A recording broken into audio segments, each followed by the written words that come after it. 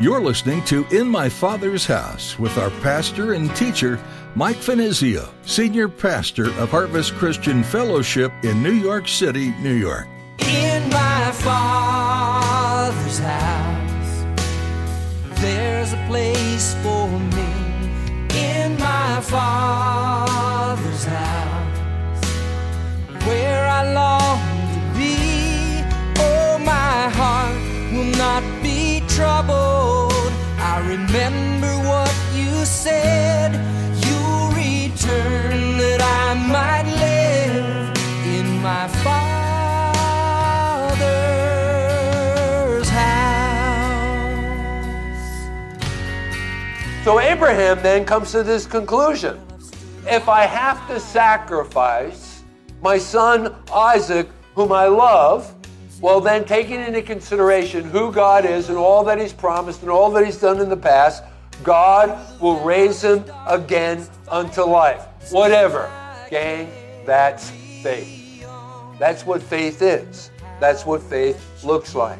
Believing God and acting upon it. It's probably safe to say that God's never asked you to put your child to death. That may be the most gut-wrenching thing for a parent to even consider. And some people might think that this shows that God is cruel. But you'll hear Pastor Mike teach today about the fact that God sees everything from beginning to end. He has a plan, and he knows the best course to get to his goal.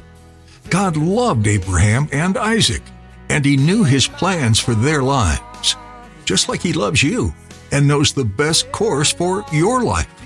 Now, here's Pastor Mike in the book of Genesis, chapter 22, as he begins his message, Faith Proved and Tested. You return that I might live in my Father's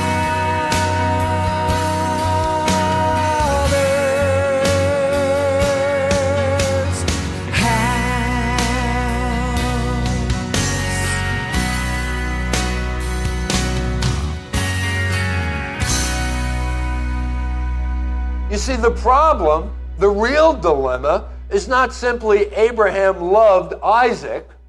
We know that he did. But what God had promised concerning further blessings. That is the Savior, salvation, all of which were to come through Isaac. That's the issue. That's the question that Abraham is wrestling with. Okay, so how does he reconcile this in his understanding? Okay, so put yourself for a moment in Abraham's shoes. Well, I guess, and it would have been real easy for Abraham to come to this conclusion, but it would have been the wrong conclusion. You know, I guess God is erratic at times. Have you ever felt that way? You know, in the way that God does things. I just feel that God is sort of like at times erratic. I feel at times that God is double-minded. I feel at times God kind of wavers from one plan to another. I feel as if times God isn't sure about what he really wants to do. Have you ever felt that way? And by the way, you would be absolutely wrong in coming to all of those conclusions. But you see, Abraham's experience in the past, everything leading up to chapter 22, everything in his experience with God and the birth of Isaac now taught him otherwise. So within himself, he thought God must have a resolution, and in due time, he will disclose it. Now, this would be a good position to assume, but for any of us. If you get to that place where you're kind of at a crossroads and you don't know what's going on and you can't figure out, you can't make heads or tails of what God is doing or wants to do within your life, you're waiting for the promise to be fulfilled, you need to take that same stand and position as did Abraham. God must have a resolution, and in due time, he will disclose it. That's your stance. That's your position, which, by the way, is harder of the two solutions to accept. But Abraham's experience led him in that direction. You see, Abraham, think about it here, acted in a manner consistent with his knowledge of God. And what was his knowledge of God? Through his experience. Well, and by the way, it's the very same thing for all of you and for me as well. Like, for example, God is my friend. Do you know that? Do you know that by experience and through experience? Hey, listen, God is your friend. The Bible tells us that he'll stick closer to us than a friend. The Bible also tells us that his ways are not my ways. And aren't you glad? And isn't it so true? We're faced with a situation, and then rather than just simply waiting on the Lord, or we've waited on the Lord long enough now, and now we're going to begin to counsel God on the way that he should go about fulfilling his promise, right? And we give him our blueprint. But the truth of the matter is God's ways are not our ways. And I think the reason why he circumvents doing things our ways is just to let us know that he is God. You know, we have all of these, listen, God, this would be a great and easy way for you to get it done. And we lay it out. Here's the first step, here's the second step, the third step. He avoids all of those steps. He does it in a completely different way. And then when we've experienced the completion of the fulfillment of his promise, it blows us away, and we begin to, man, I never even thought of that. Those weren't a part of the 3 steps that I gave you in my blueprint, just to let us know that his ways are not our ways. So Abraham knew through experience, everything leading up to chapter 22, that God's ways were not his ways. But then also, he realized, and particularly through the birth of Isaac, remember now, his wife had already gone through menopause. Praise the Lord. Abraham realized that all things are possible with God. And so, if I have to sacrifice now, but listen, he's rationalizing these things in his mind. And I would encourage you to do the same thing when you're faced with the situation. You see, there's a difference between, I want you to think about this. There's a difference between exercising faith and working out faith. Have you ever heard anyone offer that as an explanation before? Really, think about that. There's a difference between exercising faith and working faith out. Working faith out looks like this. I'm trying to rationalize it in my mind. I'm going back to my past experiences, what God has done for me in the past. God is my friend. God is all-powerful. There's no restraints with God. His ways are not my ways. This is the way that I'm working faith out in my mind and in my heart. You see, that's what we're talking about here. I think that this is very important and significant. So Abraham then comes to this conclusion. If I have to sacrifice my son Isaac, whom I love, well then taking into consideration who God is and all that he's promised and all that he's done in the past, God will raise him again unto life. Whatever. Gang, that's faith. That's what faith is. That's what faith looks like. Believing God and acting upon it. And that's exactly what he did. Let's go back to our text. Notice, without any hesitation, verses 3 and 4. So Abraham rose early in the morning, saddled his donkey, took 2 of his young men with him, and Isaac his son, and he split the wood for the burnt offering, and arose and went to the place of which God had told him. Then on the 3rd day, Abraham lifted his eyes and saw the place afar off. Do you see that there? Now that brings us to our 3rd point, and that is faith in bloom. So if you're taking notes, write this down. Faith in bloom. Now, how hard was it for Abraham to obey? Yes, he implicitly trusted the Lord. He went forward, he rationalized the whole thing, considered all of what God had done in the past, and now he's moving forward. But how hard was that? How hard would it be for any father to offer up their son as a sacrifice? And think about this. For 3 days, in Abraham's mind, Isaac is dead. Now, do you see the parallels? Remember, Jesus was in the grave for 3 days and 3 nights before his resurrection. You see the parallels between the two in this pageant that's being played out here?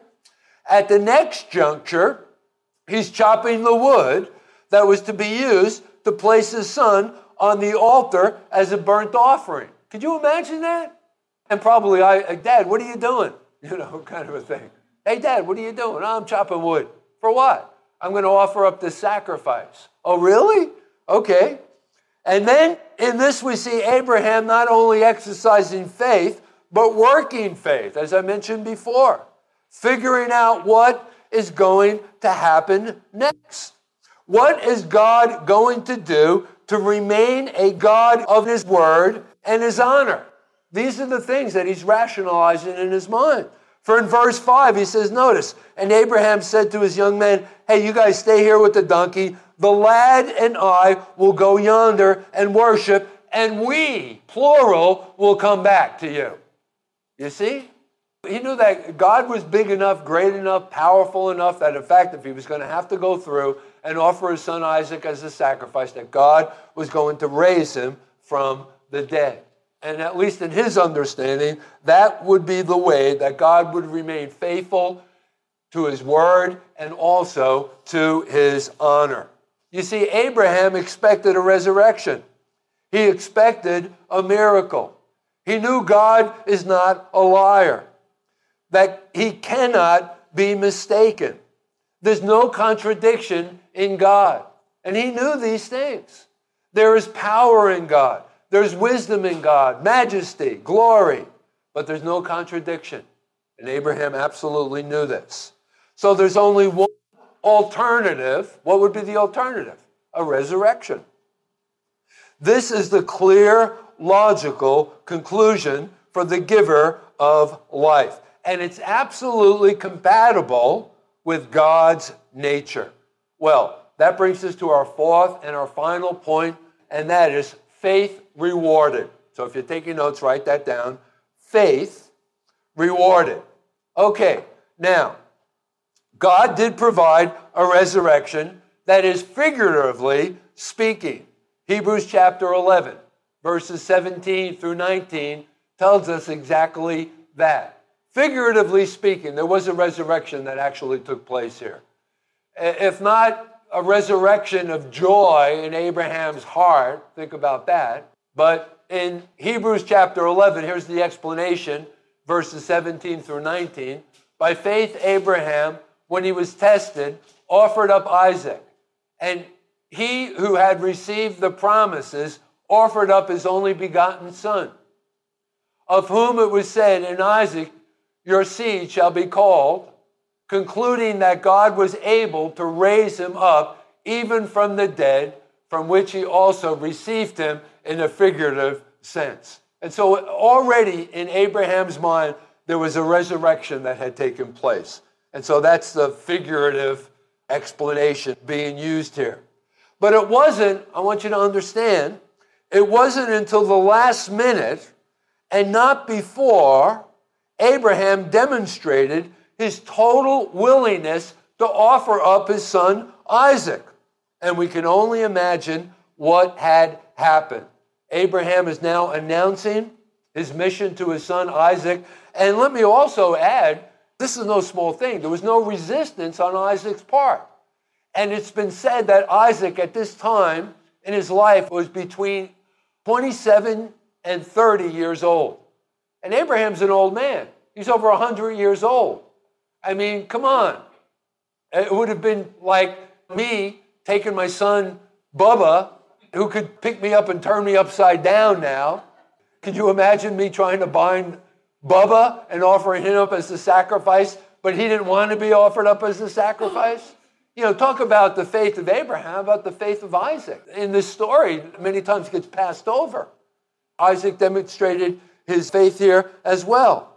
But you can only imagine, he was still feeling all of the feelings and emotions that any father, any parent would feel over the possibility of the loss of a son.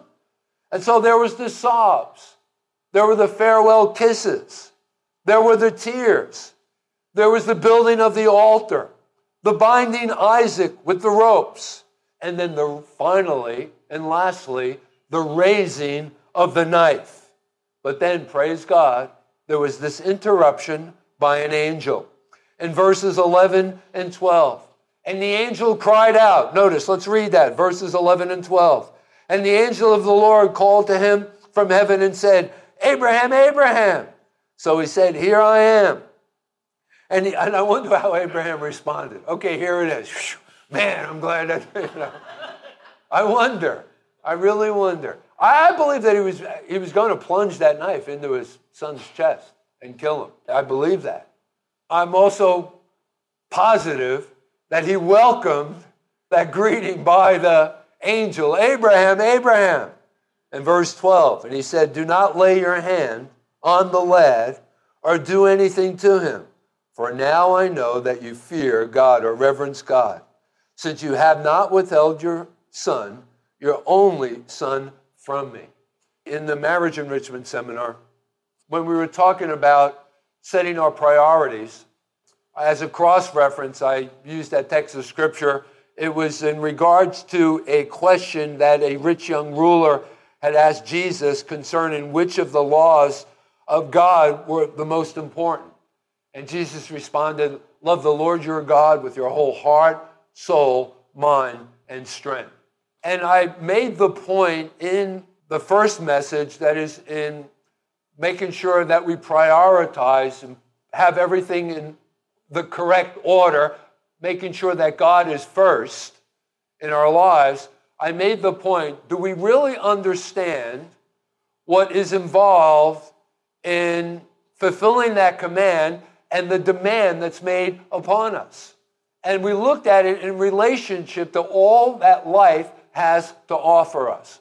All of the things that would stand in the way of our keeping and placing God first within our lives. All of the things that divides our hearts, from that priority of keeping God in his rightful place. And we went through this whole list and we talked about it.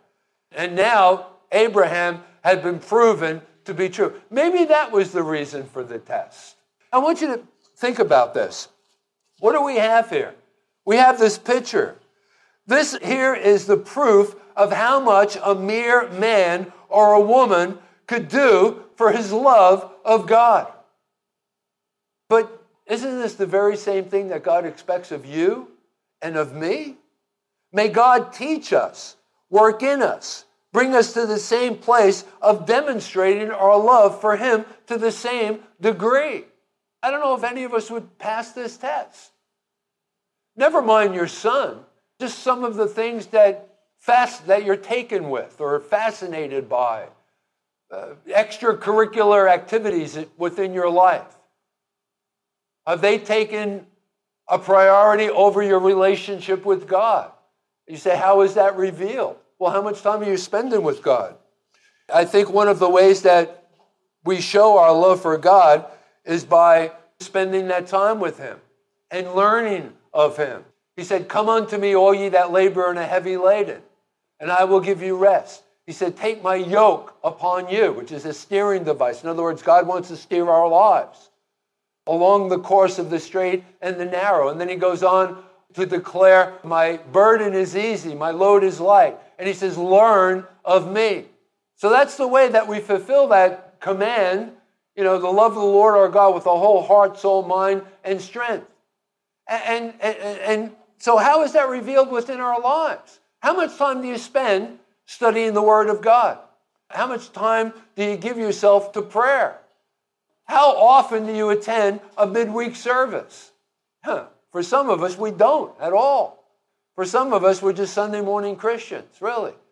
During the week, how many of us actually even pick up the Bible and read it? How many of us actually have our own devotional time? These are the ways that we gauge where we are. Are we actually loving the Lord our God with our whole heart, soul, mind, and strength? Do we understand the implication of that and the great demand that it makes upon us? And this isn't for like the pastor. This is for all of us who have taken in the name of Christ, you see.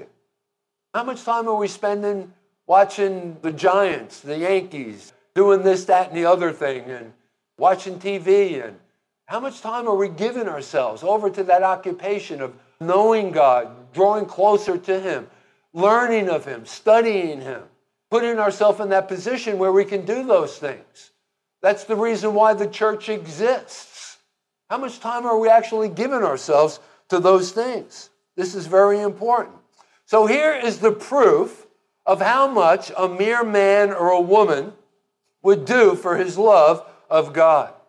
And so may God teach us, work in us, bring us to that same place of demonstrating our love for him, holding nothing back. Him first, where we can legitimately claim that God is first in our life. Now, one last thing.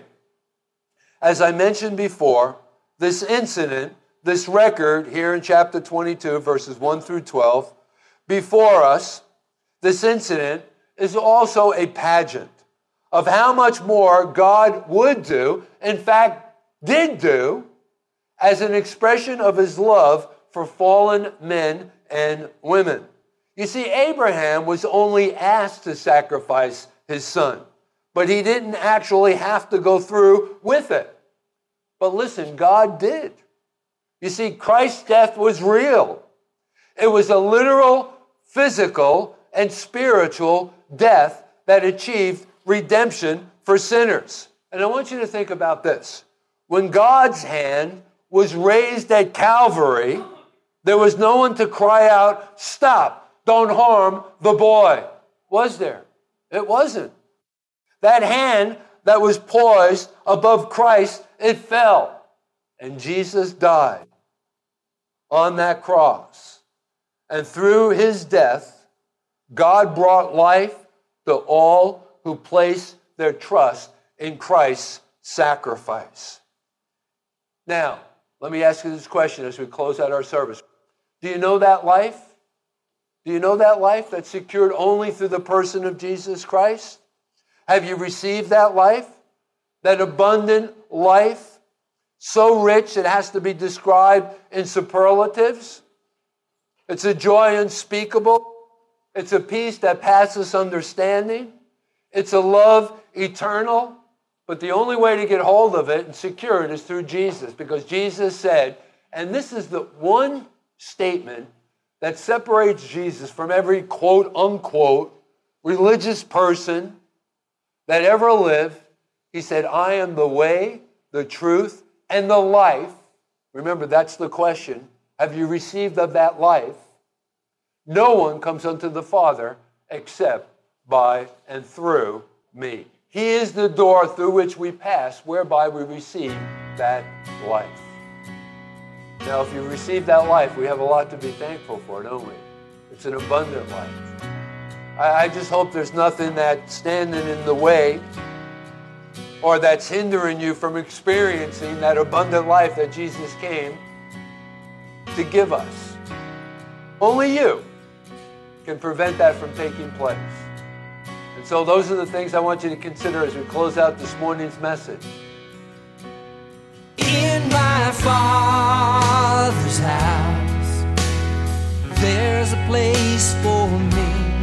In my Father's house, where I long to be. Oh, my heart. Here at In My Father's House, we're going through the book of Genesis, where the story of the beginning is told. God made light and said that it's good. God made plants and trees and said that it's good. God made animals on land and in the sea, and he said that it's good. And then God made man, and he said that it is very good. Creation didn't stop at the end of the sixth day. Creating is an inherent part of who God is and what he does. Look around you. What do you see? New plants, new trees, new animals, each one unique in how it grows. And God is still saying it is good. God is in the business of creating new people out of old ones, undoing the inherent brokenness. When you were born again, a new creation, God looked at you and said that you are very good. He has made you new and restored you to the place you were designed to fill. You've been listening to In My Father's House with Pastor Mike Venizio. This is a ministry out of Harvest Christian Fellowship in Midtown Manhattan. We'd love to see you here. You can find all the information you need, including service times, on our website, harvestnyc.org. That's harvestnyc.org. If you're listening outside of Manhattan, we'd love to know that too. Please send us a quick note at harvestnyc@verizon.net. That's harvestnyc@verizon.net. It's a great encouragement to Pastor Mike and the team at In My Father's House to hear where these messages are being listened to. We hope you'll come back and see us again, because there's no better place to be than in my Father's house.